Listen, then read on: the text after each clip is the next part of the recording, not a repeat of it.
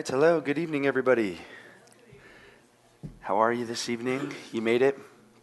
You made it? That's half the battle right there, huh? Awesome, so glad that you guys are here. And we are going to be studying the book of Malachi again tonight, continuing our series in Malachi. Tonight we're going to be in chapter 2. So if you have your Bible, go ahead and turn there, Malachi chapter 2. I think I know most of you folks, but if I haven't met you, my name is Jonah. I'm one of the pastoral interns here on staff. But it's been a great study so far. It's kind of a tough word. Malachi is hard, but we're excited. We're excited to keep going tonight. And last week we got to really review what the priests and the people were going through. But I hope you were encouraged. Again, as we make our way through this book of Malachi, sometimes it is a hard word, to be honest. It's hard. Part of it is a rebuke, but total rebuke, actually, against the priests and the people of Israel. But, man, I hope you guys left last week feeling encouraged. I hope I didn't make anybody feel like a beatdown. Didn't want anybody to walk out of the doors feeling terrible. So forgive me if I did that. I hope I didn't. But, yeah, it is a hard word, but that's one thing I really love about our church, Calvary Chapel, churches in general. We go through the Bible verse by verse. We don't skip anything, even the weird, hard verses.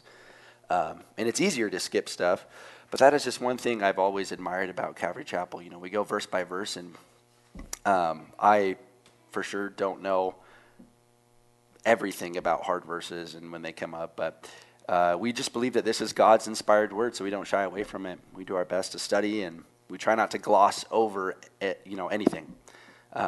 So yeah, that's kind of our philosophy on it. Love it. But you might remember that last week we saw that God had addressed the Israelites and said, I'm not pleased with your worship. You guys are not worshiping me for real. This ain't cutting it. The so-called worship that you guys are doing isn't working. It's not true worship. It's not real worship. What a bummer, right? So I think that's one of the major themes of this book, is that the Lord is looking for real worship. Last week, God started by addressing the people, and then he ended by addressing the priests. These priests were not doing well. They were offering the Lord sacrifices that were lame and sick and blind. They were unacceptable sacrifices to the Lord. Remember, they were giving the Lord essentially their roadkill.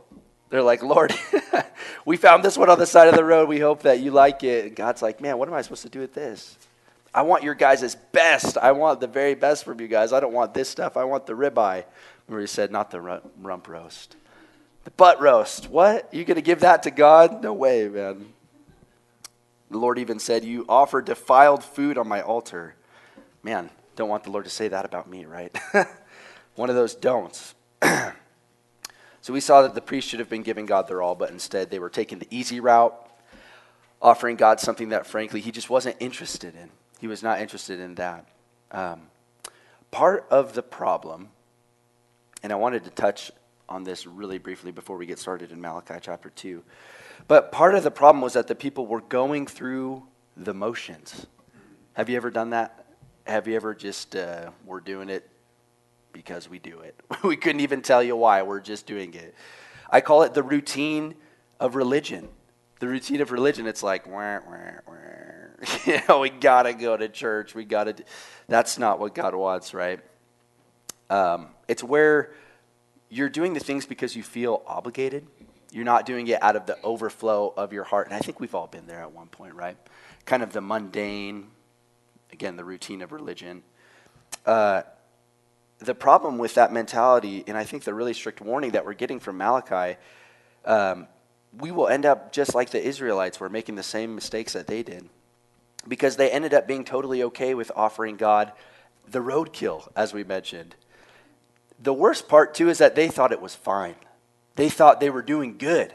They thought, man, everything's good here over at the temple. Yep, we just give God pretty much all of our leftovers, and he's happy with it. But, that's not the case. Malachi is calling them out on it. But the warning is that we can just be like that. We can be just like the Israelites, man. We can do that too. We can get stuck in the going through the motions. You can turn, and I've been at this stage before, you can turn into a religious robot, man. You're just insensitive to the Spirit of God, but you're like, I am entering worship mode. It's just not what God wants, right? Like those battle droids from Star Wars. You guys seen that? Okay, don't admit that you've seen Star Wars. It's okay. Part of the solution, too, I believe, is that we need to shake things up. It needs to be different. You know, recently here we had a week of prayer and fasting, and I can't tell you how awesome that is for a church. It's just a spark. It's new life. It's mixing it up, and it refreshes us. It adds something to the routine where we get on our face before the Lord and we say, Lord, is there any wicked way in me? Is there something lame I'm doing, Lord? Is there something I need to change? It's so good to do that. So I love it as a church when we have those weeks where we get together, we fast and we pray. That was so powerful. I always am reminded, too, during those weeks, Lord, just let me return to my first love. If I've made it more complicated, just rid me of that, Lord. Convict me, and just let me return to my first love. I always think that, too. So tonight, again, Malachi has in chapter 2, he has a really hard word for the priests, and it's not a fuzzy, gooey message from Malachi, but that was his job. That was, again, his name is My Messenger, and this was the message that the Lord had for the people. But oftentimes I find we need those real reminders, a bit of correction to get us back on course, you know. Is that true? Have you guys noticed that? How the Lord, he loves you enough to discipline you. He loves you enough to say, hey, let's get back on course. So Malachi is specifically going to address the priests, the leaders of the nation here. So let's look at it together, but first let me just pray for us one more time. Father, we're just asking that tonight you would reveal yourself to us through your word, Lord. If there is a wicked way in us, if there's something we need to change, if we need to change course, Father, I pray that we would be quick to do it. Your people would be quick and say, Lord, here, we want to make the change. We're doing it. Reveal that to us, Father. If we're going in the right direction, man, help us to carry on. Help us to keep moving forward. Help us to never stop, Lord. And so we ask again for your Spirit to be here tonight. Lord, we ask for your Spirit just to be poured out, Lord, as we look at your word. And we ask again that you would reveal your truth to us. In Jesus' name, amen. All right, Malachi chapter 2, look at verse 1. And now, O priests, this commandment is for you. I wanted to stop there just for a moment to affirm that this word is indeed for the priests. And to the Jewish people, the priests were the leaders of the nation. They were the people that all of the Israelites really looked up to were the priests. They were influential. They looked up to them the most. Again, these are the leaders. These are the main characters of the nation. And being a priest, again, we see Malachi addressing the priests here. It meant that you had influence, that you had power, that you were, I don't even know how to say it, an important person. Everyone is looking up to you, right? The priests in Israel specifically were very influential. We see that in the trial of Jesus. It's Matthew chapter 26. But after the soldiers arrested Jesus in the garden, they brought him to the high priest Caiaphas. You guys remember this story? In the meeting, it says that they were seeking false testimony against Jesus. They're calling on people saying, hey, someone, bear witness about this guy and all the bad stuff that he's done. But they're having a lot of trouble finding false witnesses. In fact, they couldn't find any. No one could come forward with a genuine account. They said accusations, but a lot of them just didn't hold up, but they weren't able to find any fault with him. So finally, it says one of the high priests steps forward and says to Jesus, this is verse 63, I put you under oath by the living God. Tell us if you are the Christ, the Son of God. Yeah, look at it right there. And the high priest answered and said, I put you under oath by the living God, which is I think that's so ironic. He's saying that to Jesus, who is the living God. Isn't that funny? He's like, I put you under oath by the living God, but you are the living God. Tell us if you are the Christ, the Son of God. Jesus responds in the next verse. He says, yeah, I am. It is as he said. You said it. Nevertheless, I say to you, hereafter you'll see the Son of Man sitting at the right hand of the power, coming on the clouds of heaven. We don't have this part on the screen, but afterwards, the high priest, he tears his clothes and he says, he's blaspheming. He's spoken blasphemy. You guys just heard it right there. We don't need any more witnesses. All the witnesses can sit down because we've caught him in the act. He just said it right there. He blasphemed. And then The high priest says he is deserving of death. Don't you guys agree? And everybody agrees, and they sentence him to death. But again, this is the high priest making the call, so very influential. We see that right now. Being a priest was a big deal. Being a priest meant that, again, it's power. And again, when I say influence, that means that they had the ability, how do I say this? They had the ability to specifically influence what people thought about God. That's a big, very big responsibility. The people are saying, okay, you guys are the priests. We believe that you talk to God. We believe that you're tight with God, so you must be a representation of him. And that's the biggest responsibility that I could think of. You guys remember Uncle Ben from Spider-Man? Remember what he said? Great power comes great responsibility. Yeah, exactly. You got it. But now, if you're like me, I'm thinking to myself, man, being a priest sounds really important. They're influential. I understand that. So I think those guys should be really good. I think they should be good guys. I think they should be on the straight and narrow, that they should be leading us, leading by example, right? That's what I think. But I believe the Lord thinks that too. God is saying that as well of his priests. That's what he requires. So again, verse 1, this is to the priests. And you might be thinking to yourself right now, well, hey, I'm not a priest. That's not my occupation. Well, you're not off the hook. It's not like all the pastors in the room are just going to stick around and we're going to have a staff meeting and talk to them. No. I believe that as Christians, we are expected by the Lord to be leaders. We are expected to be examples to people that don't believe in God of what he is like, and we are expected by people that even do believe in God. We are examples. And the Bible actually, we have the greatest message on earth. That's what I think. As Christians, we have the greatest message. We are influential. Jesus said we're the light of the world, man. Just like these priests were supposed to be. And the Bible actually says that we are a royal priesthood. You guys heard this verse before. It's 1 Peter chapter 2, verse 9. Read it right here. But you are a chosen generation, a royal priesthood, a holy nation, his own special people, that you may proclaim the praises of him who called you out of darkness into his marvelous light. I have this verse highlighted in my Bible.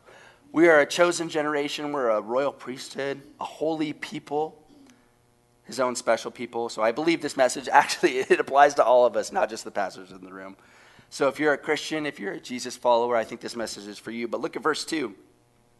If you will not hear, and if you will not take it to heart to give glory to my name, says the Lord of hosts, I will send a curse upon you, and I will curse your blessings. Yes, I have cursed them already because you do not take it to heart. We read here in verse 2, if you don't listen, if you're not going to take it to heart, I'll send a curse upon you. And the Lord says he'll curse their blessings, which may even be worse than the curse just upon yourself personally. My first point that I want to talk about, listen to the Lord. First things first. That's a baseline thing. That's the baseline step. Again, God is interested in our character, man. He cares. He really cares. It's a big deal to him. That's real worship to him. But listen to the Lord. We need to be those that are in tune to whatever the Lord is saying. You personally, me personally, I need to be in tune. God, what are you saying? What are your commandments? What are the things that you're telling me to do, right? The Lord says if you don't listen and if you don't take it to heart, man, that's no good. I can't do that. In fact, it's really bad. I will send a curse upon you. Malachi is just the vessel here, the mouthpiece, but the Lord is saying, listen, you guys, listen up, pay attention. I think that's why Jesus would say in the New Testament, he would say this several times, he who has ears to hear, let him hear. You guys remember that? Yeah. He who has ears to hear, let him hear. I think he was saying to people, wake up, pay attention. This is for you. Tune into what I'm saying right now. So many times I find that the problem is that we're not listening to the Lord. We've got him tuned out. Especially if we're stuck in that religious routine that I remembered. There's no room for listening. There's no time for sitting at Jesus' feet and saying, okay, Lord, what do I need to know? What's the next step, God? And sometimes I find for myself, I just need to take a moment. I've prayed, I've said my piece, and I need to go, okay, Lord, what are you saying to me now?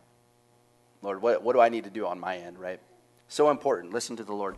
This is Proverbs chapter 19, verse 20. Listen to this, you guys. Listen to counsel and receive instruction, that you may be wise in your latter days. So true, right? Listen to counsel, receive instruction. I as I have gotten a little bit older, I've just realized that there's so much value in being coachable and being moldable by somebody who's smarter than you. And when I was a little kid, I thought that as I got older, I would get smarter, and that's kind of true. It's partially true. But I think you really realize how much stuff you don't know. Amen? And you're like, oh, man, there's a lot of people that know way more than I do. I was listening to a guy talk about this, and he said, I used to walk into the library as a little kid and think, look at all this stuff I'm going to learn one day. And he says, now as an adult, I walk into the library and I go, look at all this stuff I'm never going to know. And he's like, it's even alphabetized. But you realize there's just a lot of knowledge. There's a lot of people that know more than we do. I don't know a lot, But first step, first point, especially to the priests, listen to the Lord. Take that moment to tune in. We have to obey him. He's our master. We obey him. Okay, let's read verses 3 and 4 now. Behold, I will rebuke your descendants and spread refuse on your faces, the refuse of your solemn feasts, and one will take you away with it. Then you shall know that I have sent this commandment to you, that my covenant with Levi may continue, says the Lord of hosts. So verse 3 here, the Lord, you can see he mentions spreading refuse on their faces. And to a priest, there wasn't anything that could be more disgraceful than that thought right there. And let me explain, for a sacrificial animal, again, this is the priest's job. They had to sacrifice the burnt offerings unto the Lord. Prior to sacrifice, the refuse or the poop inside the animal had to be removed. It had to be removed prior to sacrifice, and it had to be discarded. So it wasn't allowed to be in there. Couldn't remain in the animal. So the Lord is essentially saying, that poop that you remove from the animal, I'm going to rub your noses in it.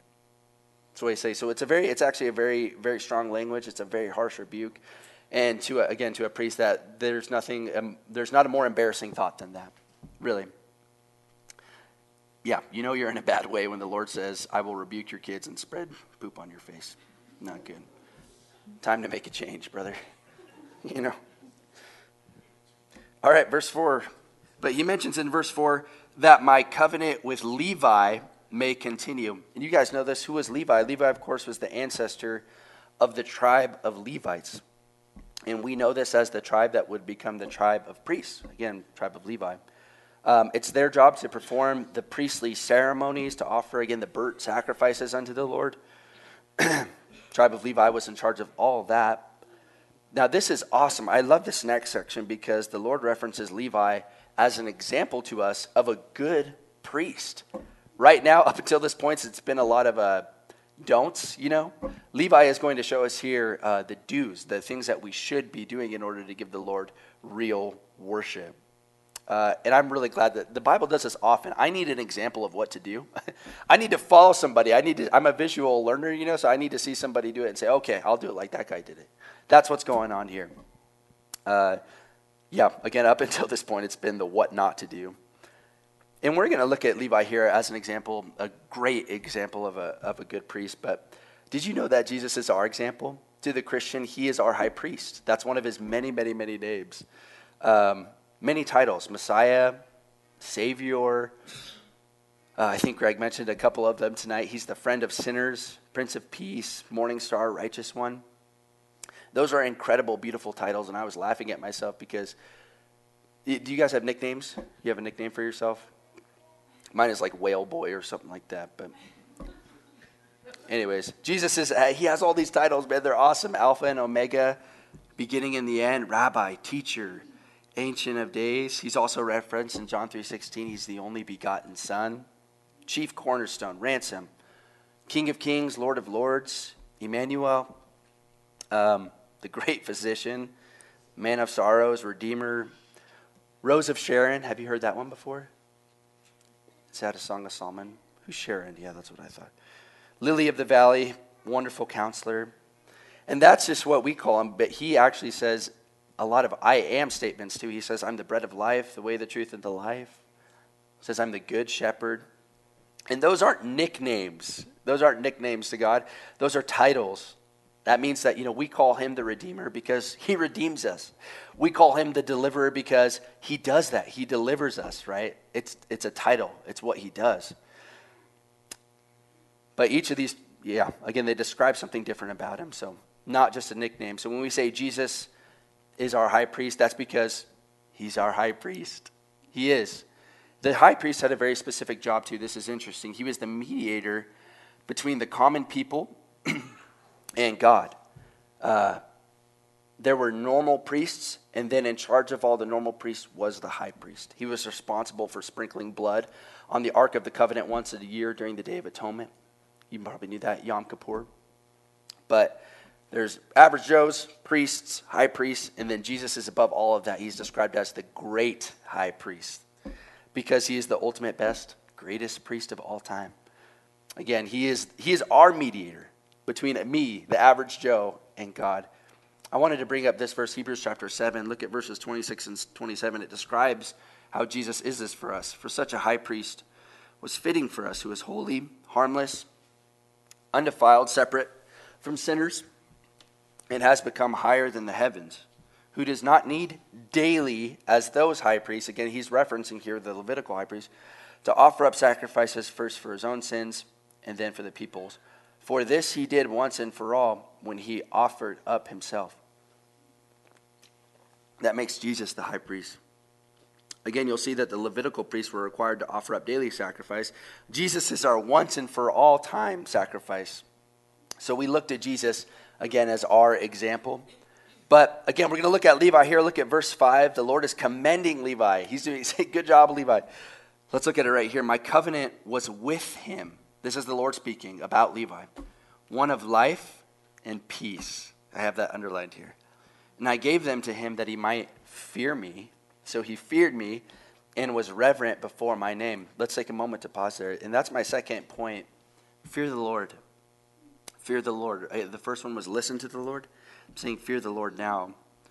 The Lord first mentions the covenant that he had established with Levi, and he describes it. He describes it as one of life and peace. God promised Levi that he would scatter him throughout all of Israel. This turned out to be a really good thing because that meant that there were priests all over Israel. It's a good thing. But again, the nature of that covenant, he says, the covenant I had with Levi was life and it was peace. Hey, I don't know about you guys, but that's the covenant I want to be a part of. I don't want to be a part of the face poop covenant. That's the one I want. Life and peace, man. Amen. But let me just tell you guys really quick. If you make a decision to fear the Lord, that's what you will receive in return. I promise you, life and peace. That's the key. You will receive life and peace. You establish that covenant with the Lord. And I wanted to take a moment to compare it because in John 10:10, Jesus compared himself to the enemy. It says this, the thief does not come except to steal and to kill and to destroy. I have come that they may have life and that they may have it more abundantly. Okay, that's the comparison there. So listen, if you do want to make a covenant with the enemy, if you want to shake hands with the devil, that's the result. You know his motive. He has come to steal, to kill, and to destroy. That's what you're going to get. That's his character. That's the devil's character. And I think that, for me personally, I've been there, made a deal with, just the enemy. And I can attest that totally destroyed my life. All that is true.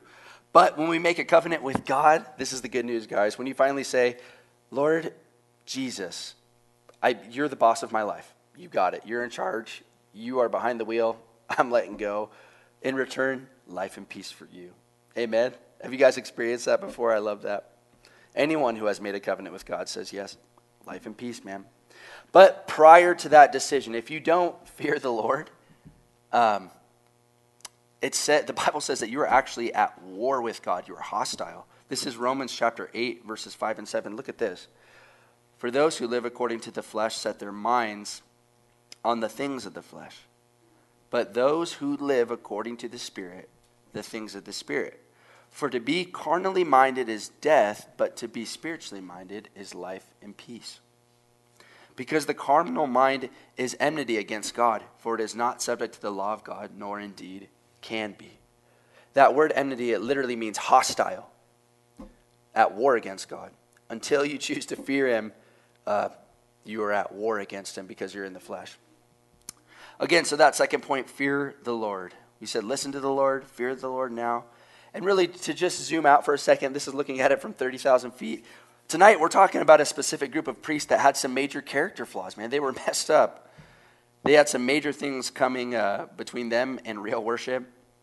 But from this verse, from what we just read in Malachi Chapter 2, we can see that the Lord approved of Levi as a priest because he feared God. So if you don't hear anything else tonight, you don't have to write down the rest of the points or nothing.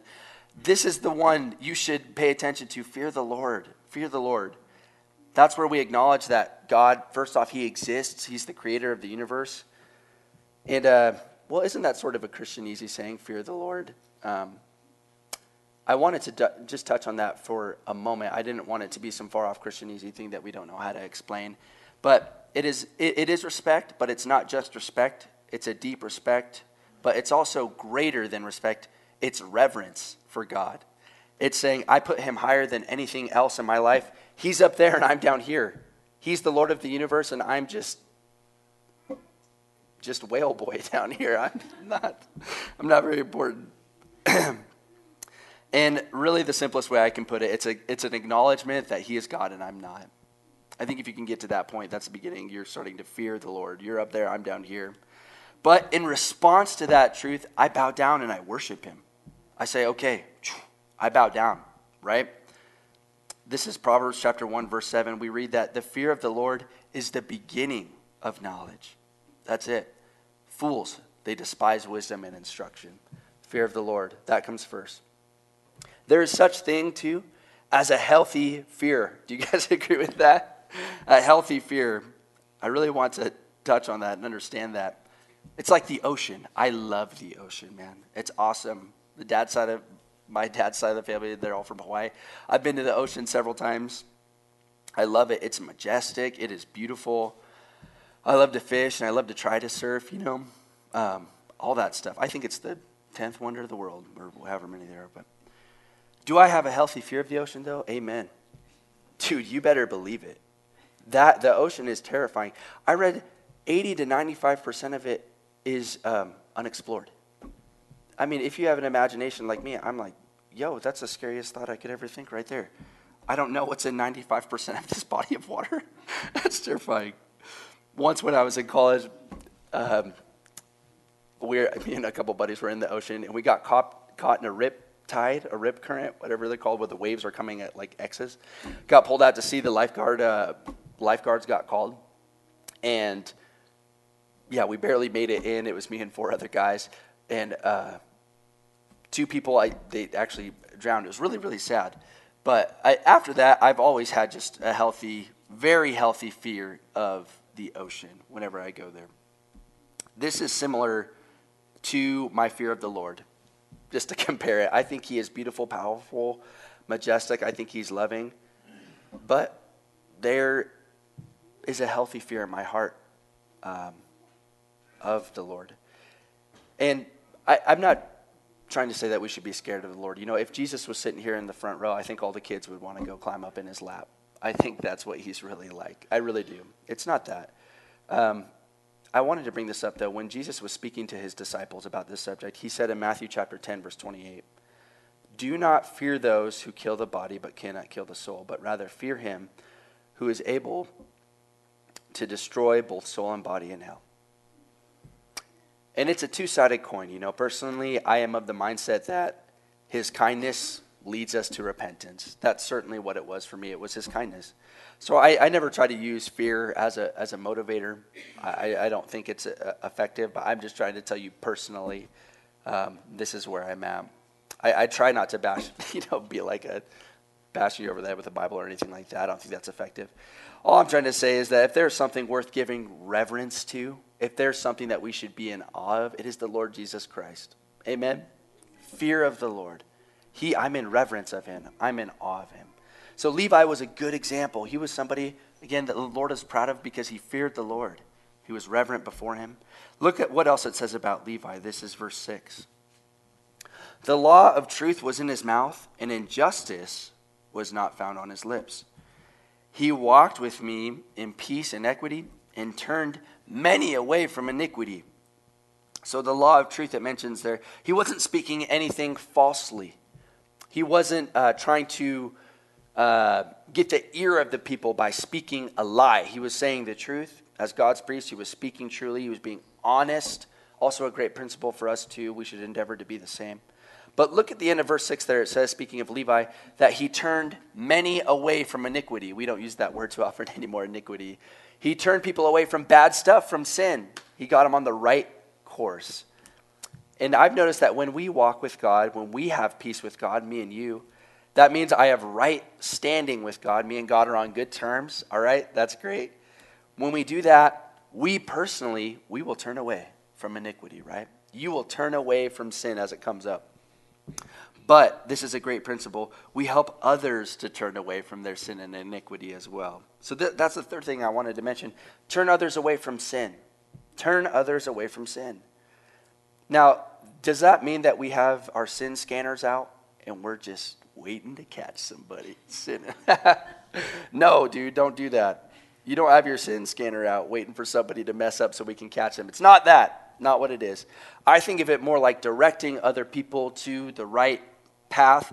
And the easiest way to do that is if you are just on the path yourself. People start spinning their wheels.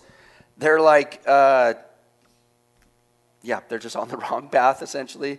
But if you're on the correct path, okay, you're walking the straight and narrow, you're walking the line. Is that Johnny Cash? Who's singing that? But other people, they're lost, they're stuck. And they're like, dude, how do I get out of this place? I'm backed into a corner, I'm on the wrong way. And they're looking to get onto the right path, right? How do I do that? They look and see you and they go, oh, yeah, I'm going to do what that guy's doing. I'm going to get on the right path. I'm going to go that way. It's funny, a couple of years ago, I was in Hawaii with some of my best buddies, Nick and Andrew. And we were on the island of Oahu. And we hiked the Stairway to Heaven. Have you guys heard of that before?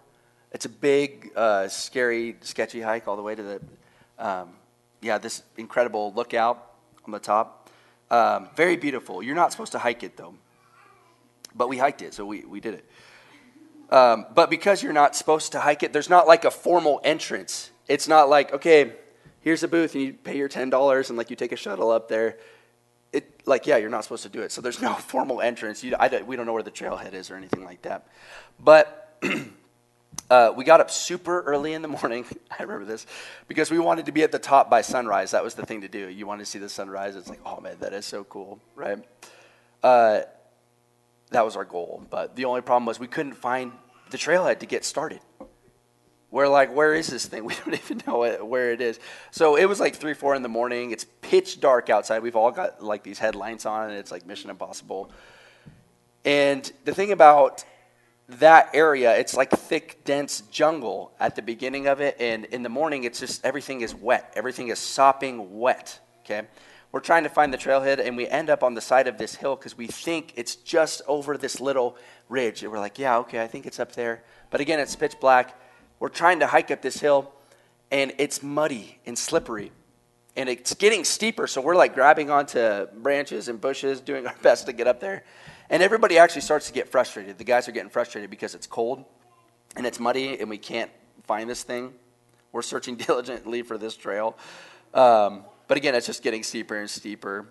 But all we're doing is just getting muddier and muddier. It's actually really frustrating.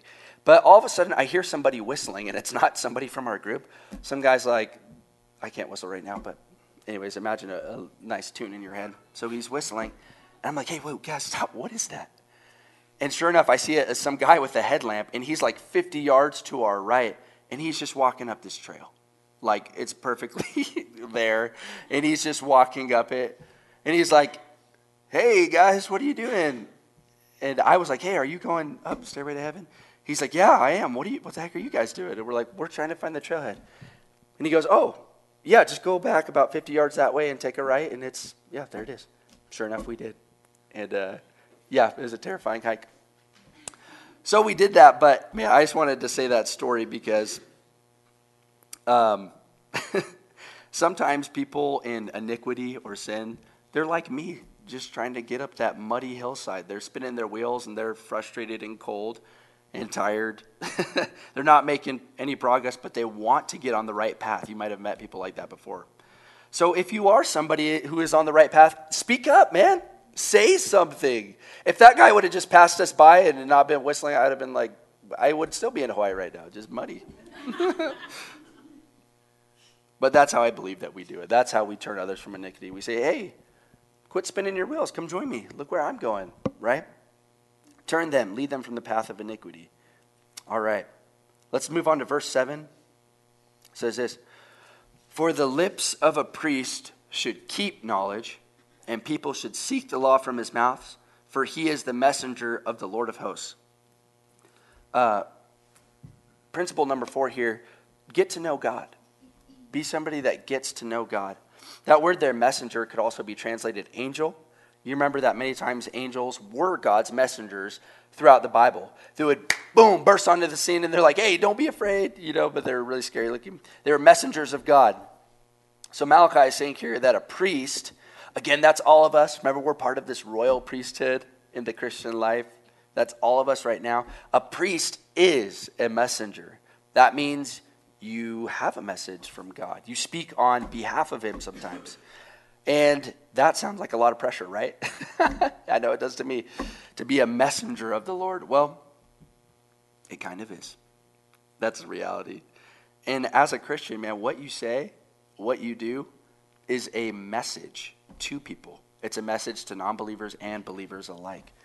And you are saying this is what God is like, this is what God approves, this is what God permits, and therefore you promote it, right? That's why people get so messed up, because they see Christians saying and doing things that are not of the Lord, that are not indicative of his character. They're not true. And they say, well, they're hypocrites. Can't blame them for that, right? That's part of the problem. But for me and you, says the lips of a priest should keep knowledge. That means in this scenario here, I know what God is like, right? That's why I say get to know God. And I'm not saying you have to know everything about God, right? You don't have to know. I don't think you're going to. But continue, I think the encouragement for me and you, continue to get to know him better, because you and I are his messengers. We're his messengers. Great responsibility in that. But just like the old priests that we're talking about here in the Bible, you and me can influence the way people think about God. That might be the most important thought in the world right there. Some people that you speak to and that you talk to, they haven't had a Godward thought in years. And you could be the catalyst. You could be the one that lets them think about the Lord. But again, keep knowledge of the Lord, right? Life is so much better when you know what God is really like. You have knowledge of him. And I find it's great. Theology is defined theology. Okay, this is the definition of theology. The study of the nature of God. That's what it is. The more I talk with people that are not believers, I realize oftentimes they don't accurately know God's nature. They have maybe heard stuff about God from music or television, but it's skewed, right? And I'm not saying that we're going to understand everything about him perfectly, but we do know some things about the Lord. Think to yourself right now, just in your seat, what are some things that you know about the Lord? What are some things that you would put your foot down and say, I know he is like this? For me, I'm thinking he's kind, he's loving, he's wise. He loves me enough to discipline me and get me back on the right course. Because I've experienced that kindness and wisdom and love and the discipline personally. I have, by myself. I've done it before. So now if somebody comes up to me and they say, well, God's kind of a jerk, isn't he? I can say, nope, he's not. He's loving, actually. I've experienced his love. And you can't tell me any different, right? Or if they say, well, he's not very loving, though, right? He is totally loving. Based on my experience with him, I've experienced it myself. I've gotten to know him. I know what he's like. So I can dispel the rumors about him that people have, right? The lips of a priest keep knowledge. And again, people, they just have their own preconceived ideas. And maybe everything that they think they know about God is from one song. I'm like, what? How could it be just from one song, one television show? But we are to be like Philip. Do you guys remember Philip? It's in John chapter 1, verses 43 through 46. Here, let me read it to you guys. The following day, Jesus wanted to go to Galilee. He found Philip and said to him, follow me. Now Philip was from Bethsaida, the city of Andrew and Peter. Philip found Nathanael and said to him, "We have found him of whom Moses in the law and also the prophets wrote, Jesus of Nazareth, the son of Joseph." Nathanael said to him, "Can anything good come out of Nazareth?" Philip said to him, "Come and see." I love this story, man. Can anything good come out of Nazareth? It's just the best line. Okay, right here, Jesus is calling some of the first disciples. He's in Galilee. Here he calls Philip. Philip finds his friend. So Philip becomes his disciple, but then Philip finds his friend Nathanael and says, "Dude, we have found the Messiah. We found God. He's here that Moses was speaking of. We have found him. We have found the real deal." Nathanael responds, "Can anything good come out of Nazareth?" But Nathanael had a preconceived idea. He was like, he can't come out of Nazareth because that's like a truck stop town. It's like on the way to Boise, you know. Why would the Messiah just give it? Dude, that's us. Anyways. But Philip does the best thing that we can do in that situation. He just says, "Well, I don't know. Why don't you come and see for yourself? Come and see," right? That should be our response as well when people say, "Well, I think God is a jerk, and I think he's unloving, and I think he's not very smart either." Well, why don't you just come and see before you knock it, right? Make that call after you have spent some time with him. Make that call after you've met him. Man, I'm so proud of, there's so many people in our young adults group that are inviting people. They're saying, "Hey, come to the Bible study. Come to church," right? Spend some time with Jesus, and then go ahead and make the call. All right, after that, come and see. All right, let's go to verse 8 and verse 9 here. "But you have departed from the way. You have caused many to stumble at the law. You have corrupted the covenant of Levi, says the Lord of hosts.